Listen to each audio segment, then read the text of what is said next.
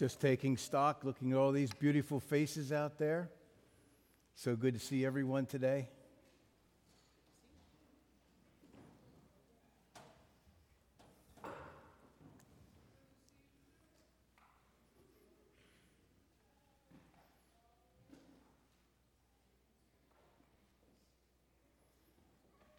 Jim's patiently waiting in the wings. Once we're settled, we'll get started.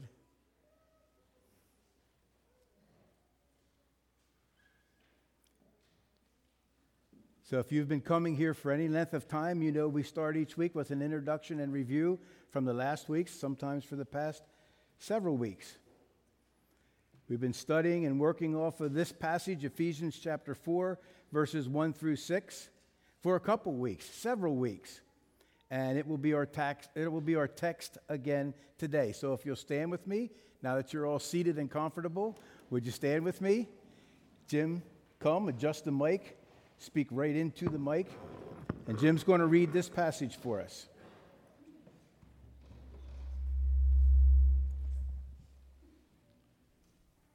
Therefore, I, a prisoner for serving the Lord, beg you to lead a life worthy of your calling, for you have been called by God.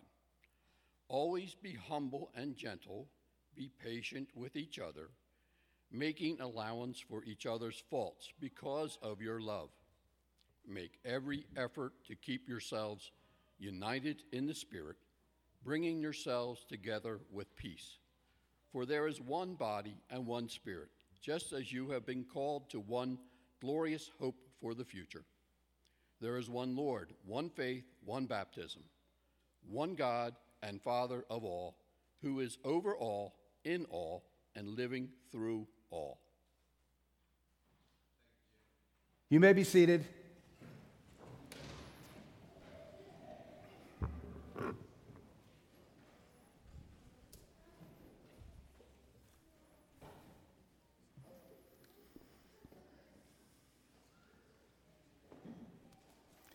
So we're in Ephesians chapter 4. We've already covered Ephesians chapters 1 through 3.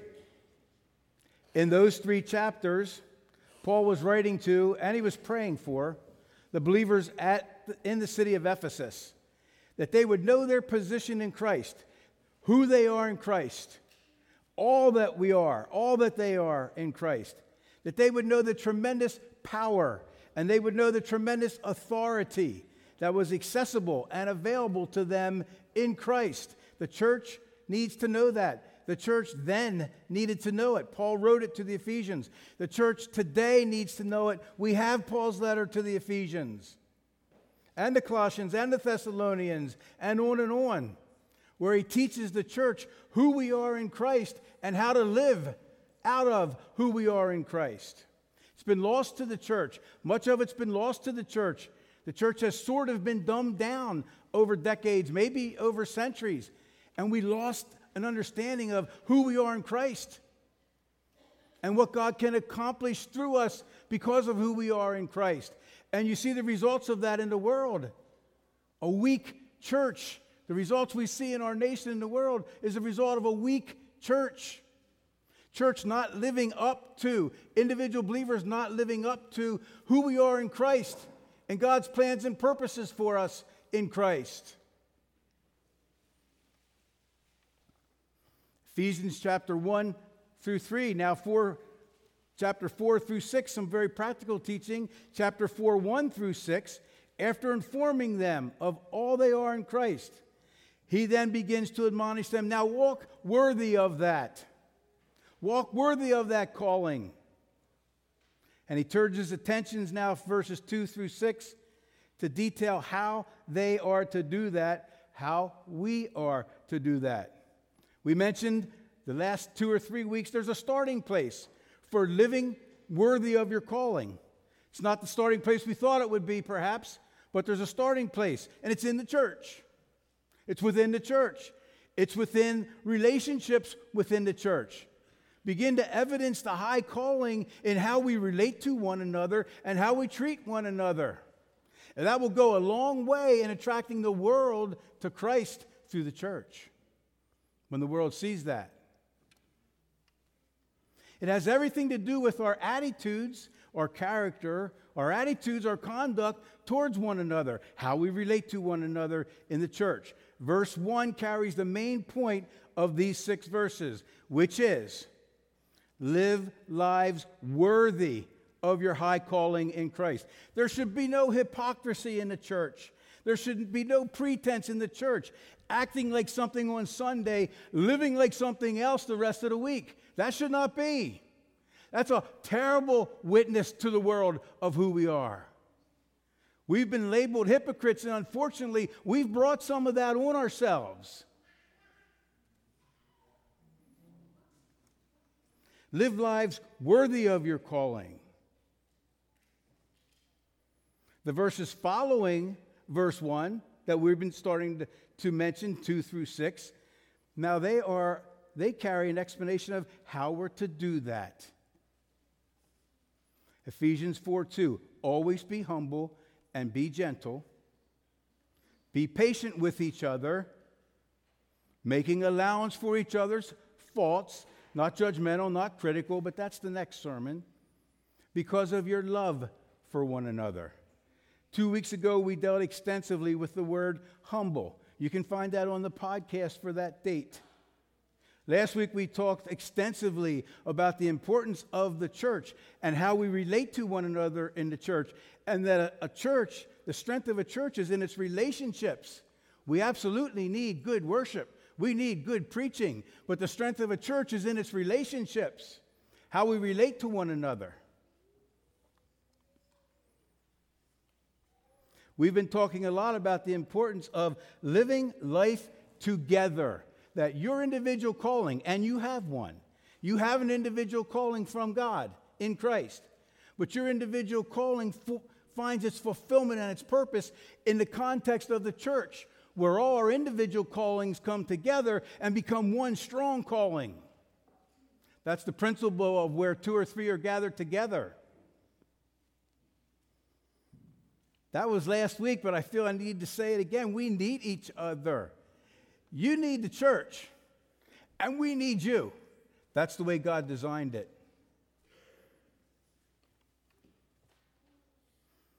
Both of those sermons are on podcast at our website, blesscolumbia.org. There's a drop-down box on the left-hand side, and then it says weekly services. Click that. You'll see podcast. You go and you get your date, and you can listen to the podcast. Now this week, today's title, Be Gentle. This was a very difficult sermon to put together. Not because it's an ouch or anything like that, but trying to get an understanding of this word, be gentle. It's a very difficult word to define. The Greek word that's translated gentle is a very different word than what we think of gentle in English. There really is no English equivalent of that Greek word. Translators struggled, commentators struggled to try and explain this Greek word that we've translated mostly gentle or meek. But the Greek word then doesn't mean what gentle and meek mean to us now. Are you following me? Gentle, meek, gentleness, meekness, they're the 2 most common English words used to translate this word. But what we often think of as gentle and meek now, in the English language, does not do this Greek word justice, and as we'll see, it's going to be easier to illustrate the word gentle than it is to define it. But we'll try. Gentle. What it literally means is power, authority, kept under control. Gentle means even though you have the power, which is the ability to do something, and you have the authority, which is the legal right to do something, you choose not to do anything. You use self-control and self-restraint for a higher cause. Following that? You have the power. You could step in and you could do something. You could be harsh. You could be rude. And you have the legal right to do so because it's in your authority to do so. You could deal with this situation, but you choose not to for a higher cause. And that higher cause is because we love one another. We're talking about in the context of relationships in the church. In our context here, in this passage, the higher cause is to protect and to preserve the relationships within the church. Because the strength of a church is in its what? Relationships. So we do everything we can, short of sin, short of compromise, short of condoning. We do everything we can, everything in our power to protect and preserve and promote the relationships of the church. It can apply to relationships in general, outside of the church, but this context in Paul's writing is within the church, within our relationships. Be gentle. Be gentle with one another. Don't be going around blowing people out of the water just because you have the power to do so, or you even have the legal right to do so.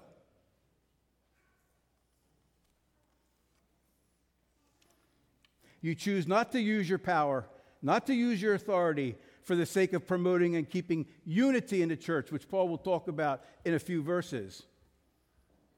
Again, saying it over and over. So even though you have the power, and even though you have the legal right to act, you voluntarily choose not to for a higher cause.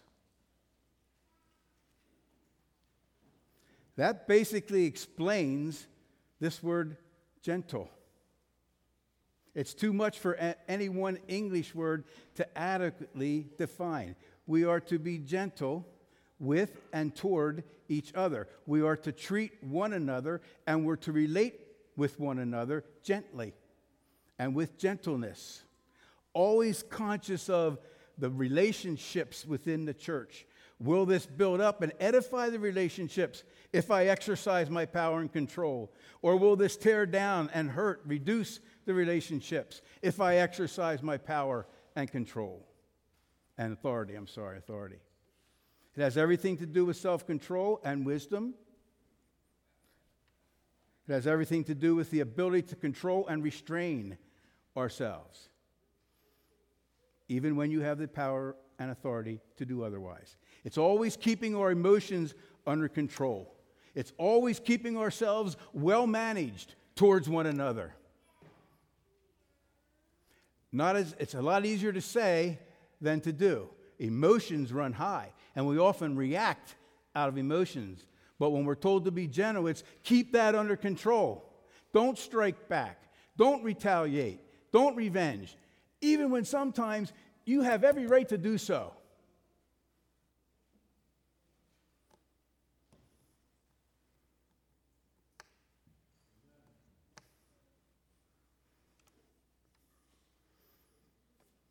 I was never on the debate team in school because this was not my strength. God's dealing with me in this. I think I have it written in the sermon later, but I just might as well say it now.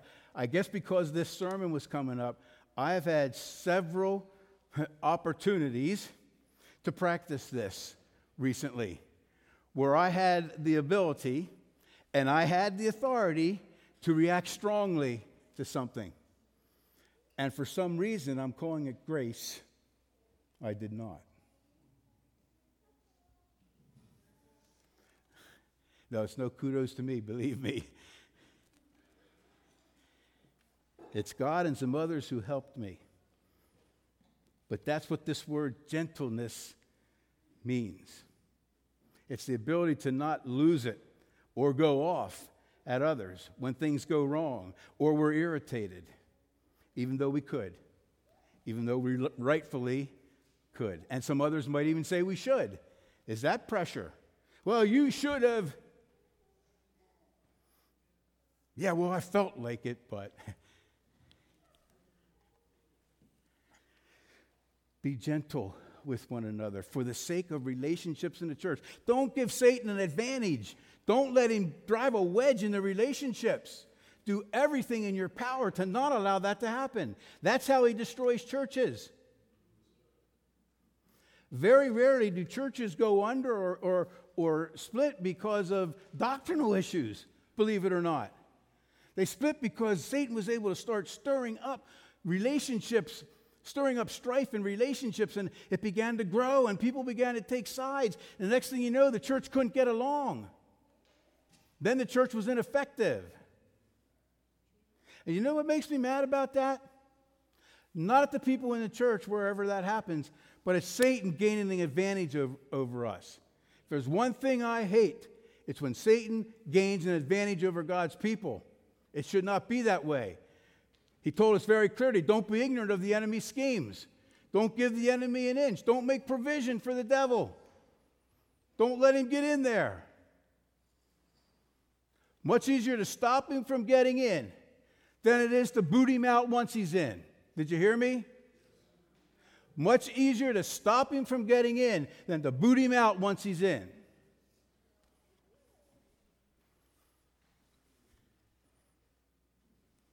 Are you following this? Gentle. It's having the power, which is ability, and it's having the authority, which is a legal right, to respond, but choosing not to use it. Now, one caveat, okay? We're not to be wimps. We're not to be welcome mats where we're walked all over. That's not the issue. And of course, there are times when God causes us to use the power he gave us, when God causes us to use the authority that's available to us in Christ, especially towards evil. We're to take a stand against evil, the evil one, his schemes. We're not to stand passively by and allow evil to just have its way. That's not what this is all about. Being gentle does not mean that we compromise anything or we condone everything so that there's no strife. That's not it either. That's not what Paul's talking about. He's not saying that we're called to be gentle towards evil.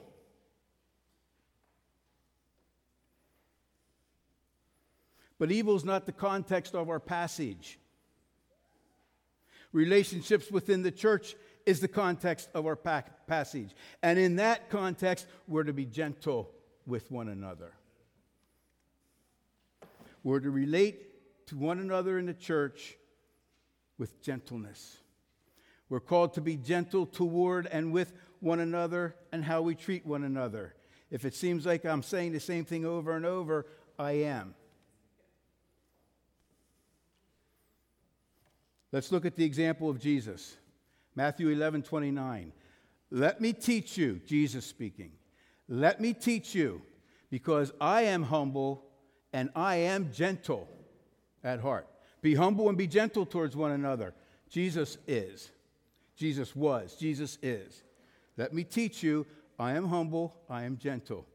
Jesus is the consummate example of gentleness, of being gentle, of power, of ability, of authority, under control.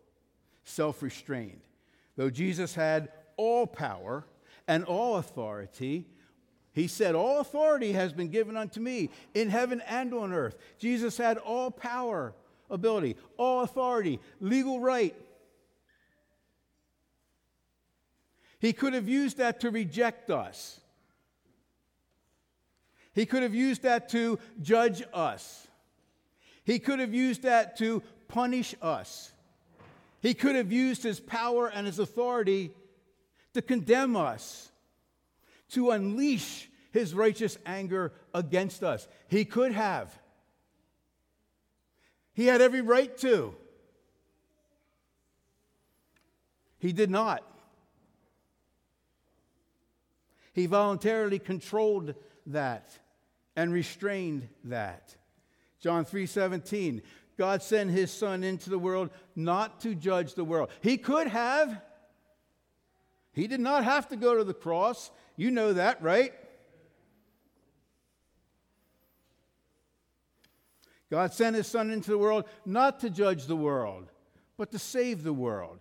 And in order to save the world, the higher cause, he restrained himself. He controlled his power and his authority and did not use it to harm us.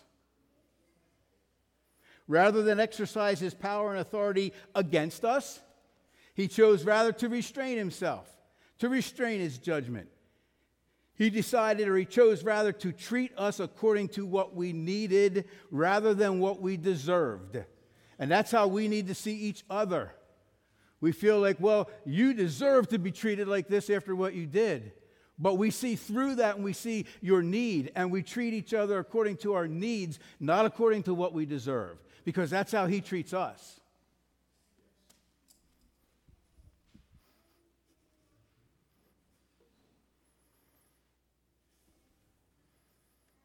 A good way to say it for Jesus might be, he could have, but he didn't. That's gentleness. That's power and authority under control. He could have. He had every legal right to, but he did not.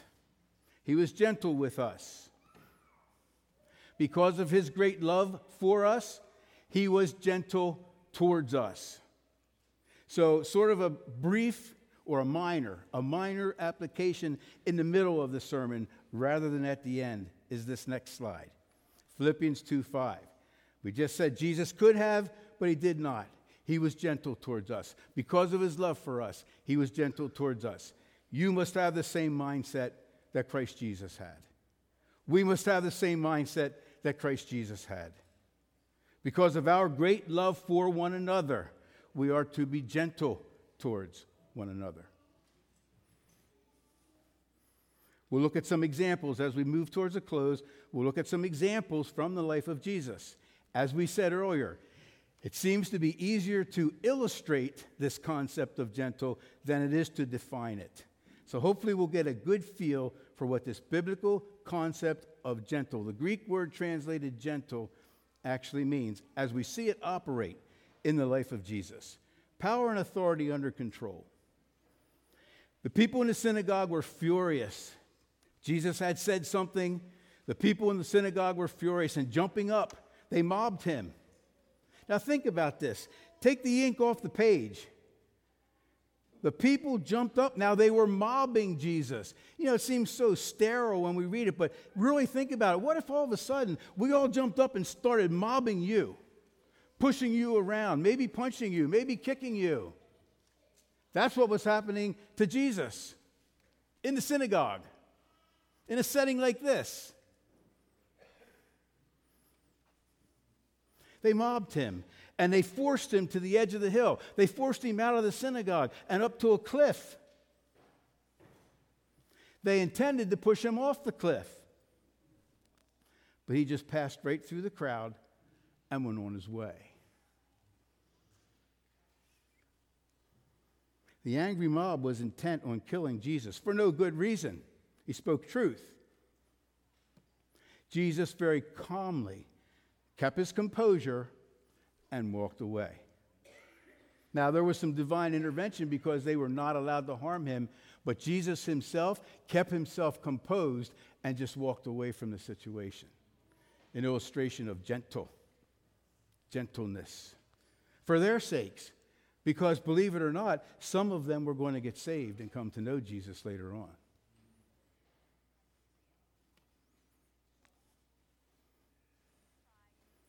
Don't carry your phone in your pocket. It has a tendency to come on whenever it wants to.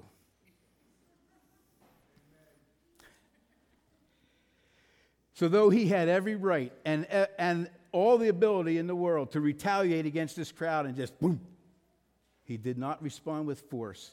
He did not retaliate with power. He could have wiped them out with a word, you know. He had the right to, but he didn't. Tremendous power under control. He could have, but he didn't. That's our word gentle. John 18, 4-8. Jesus realized what was going to happen. This is when they came to get him in the garden. They were going to crucify him. Well, they did crucify him. This is leading up to that. Jesus realized what was going to happen. Who are you looking for, he asked. Jesus the Nazarene, they replied. I am he, Jesus said. As Jesus said, I am he, they all fell to the ground. The great I am had spoken. You see, the power that was released just because he is the great I am. That's how much power he carried. That's how much authority he carried. I am he, Jesus said. And when he said that, they all fell to the ground. I told you that I am he, Jesus said, and since I am the one you want, let these others go, his disciples, his followers. He said, I am he, and they all went tumbling backward at the great power and authority just in his name. I am the great I am. Then he simply said, I am the one you want. Let them go. And he went with them. Tremendous power under control. You know, he could have completely destroyed them with a word, right? But he didn't. Because some of them were going to come to know him and be saved and end up in eternity. So he kept himself under control, and he didn't. He could have, but he didn't. That's our word, gentleness. Matthew 26, 60 through 64. They found many who agreed to give false witness. Jesus is now being interrogated in front of Pilate, and they're bringing up false witnesses. You know what it feels like to be falsely accused, don't you? That hurts. If there's anything that makes you want to retaliate, and get revenge, it's when you're being falsely accused of something. And your blood begins to boil. And you want to fight back. And you want to prove yourself right.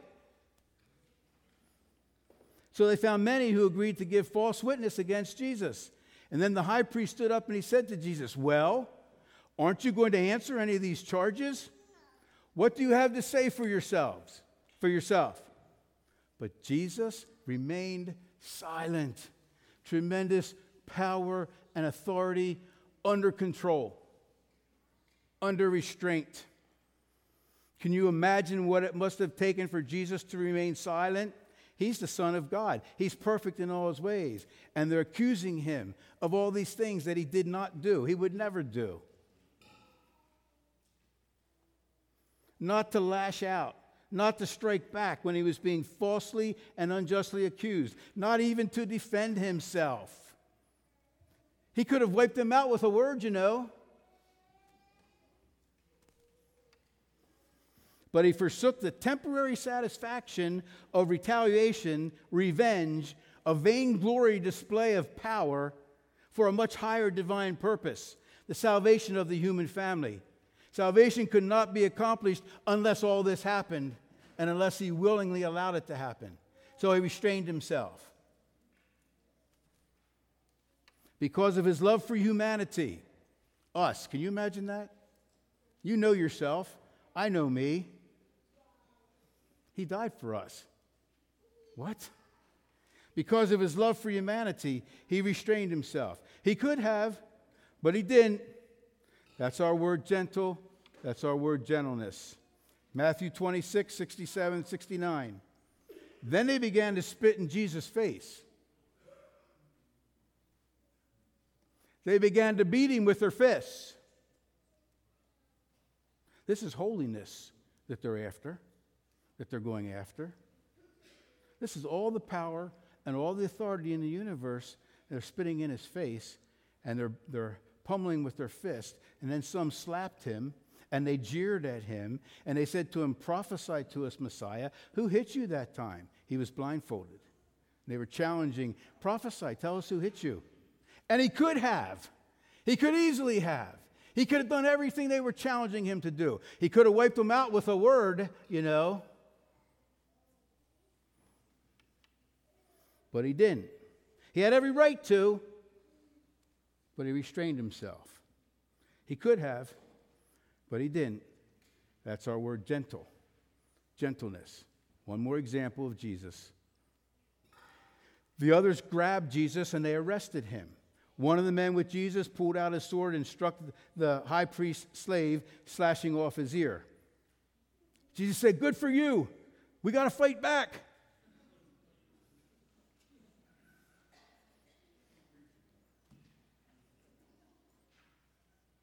Jesus said, man, put away your sword.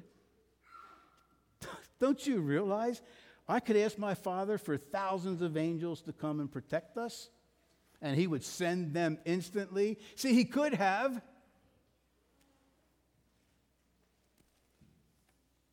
He could have asked his Father for angel armies to come to his aid and wipe out this mob, wipe out these arrogant Roman soldiers and these Jewish self-righteous people and Pharisees and Sadducees. He could have asked his Father, and he had every right to do it. Take them out. I'm done with these folks. But for their sakes, and ultimately for our sakes, he did not. He knew he had to go to the cross for the salvation of the humankind, or the human race would never be saved. He kept himself under control, under restraint, for a higher cause, love for humanity. If this did not happen, there'd be no cross. If there was no cross, there'd be no salvation. He had to keep his power. He had to keep his ability, his authority in check. He had to resist the urge of the flesh to lash out. Even though he could have, and he'd have been right in doing so, God would not have judged him. He would have been fine. He would have been justified in doing so. He could have, but he didn't. That's our word, gentle. You think you got that? Is that horse dead? Well, I have one more scripture, but it comes from the other side of the coin, and it's almost sort of humorous. See if you see yourself in this scripture. Then we'll close. It's Luke chapter 9, 51 through 54. Jesus set out for Jerusalem. He sent messengers ahead to a Samaritan village to prepare for his arrival. But the people of the village, they did not welcome Jesus. So when James and John saw this, they said to Jesus, "Lord, should we call down fire from heaven and burn them up?" Yeah. That's what I say.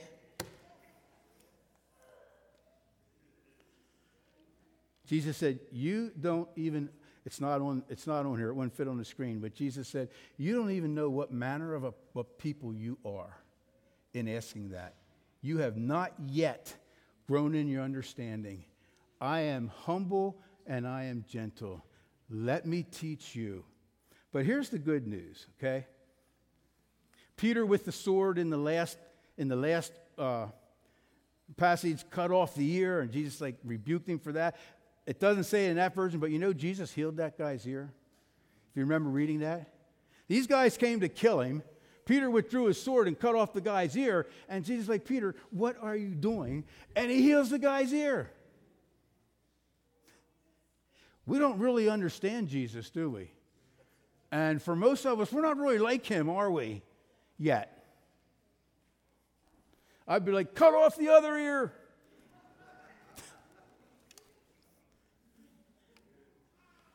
Then you have James and John. Yeah, they didn't believe in you, Jesus, so we're going to call down fire. We're going to destroy that whole village.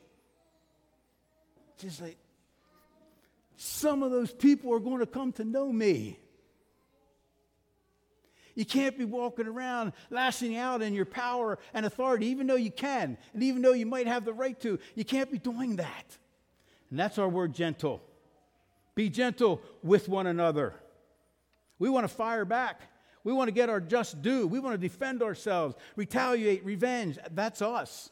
That's us in the flesh. That's not Jesus. But I said, here's the good news. Jesus nicknamed James and John sons of thunder because that's the way they were. They always wanted to bash heads. Bash heads first, ask questions later.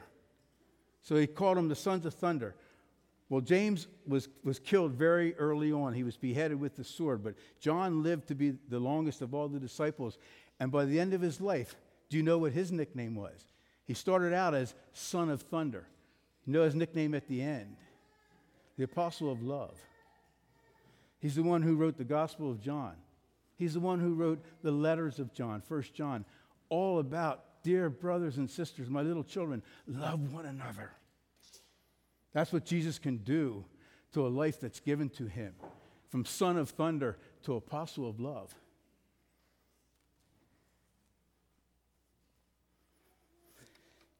You got all that today? Yep.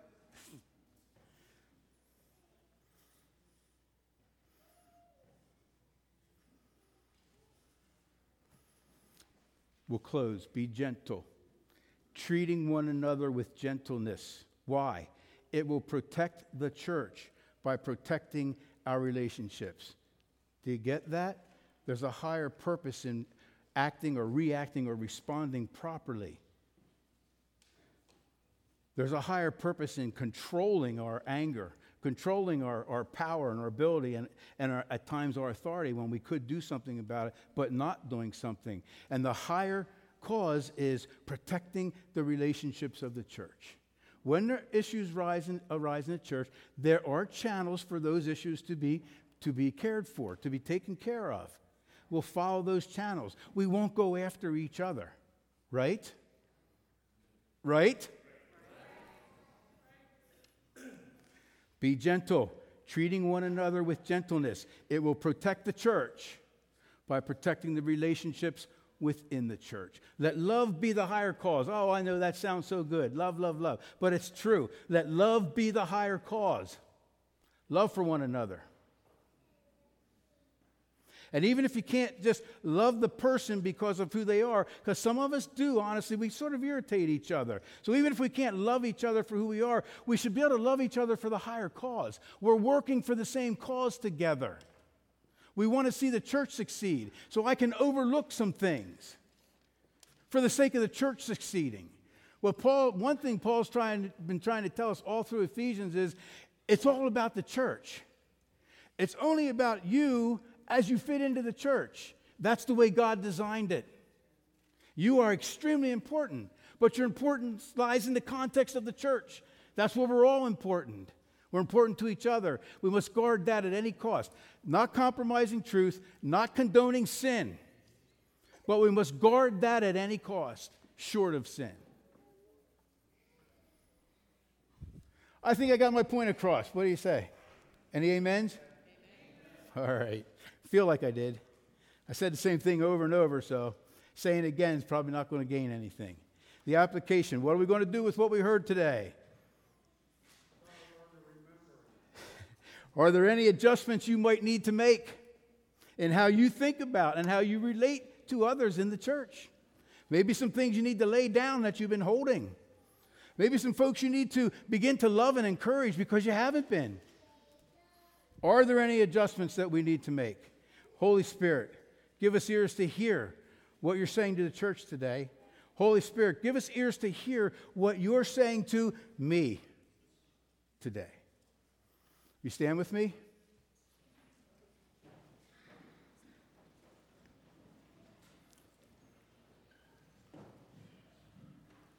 As always, until the Lord changes it, the format, the band will come.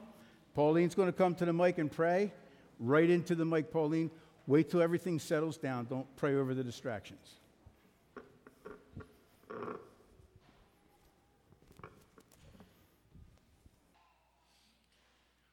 Father, I just want to thank you for this body of Christ that you have gathered together in this church, Father. Yes, what each and every one of us mean to each other. As we said, each one of us have a gift, a part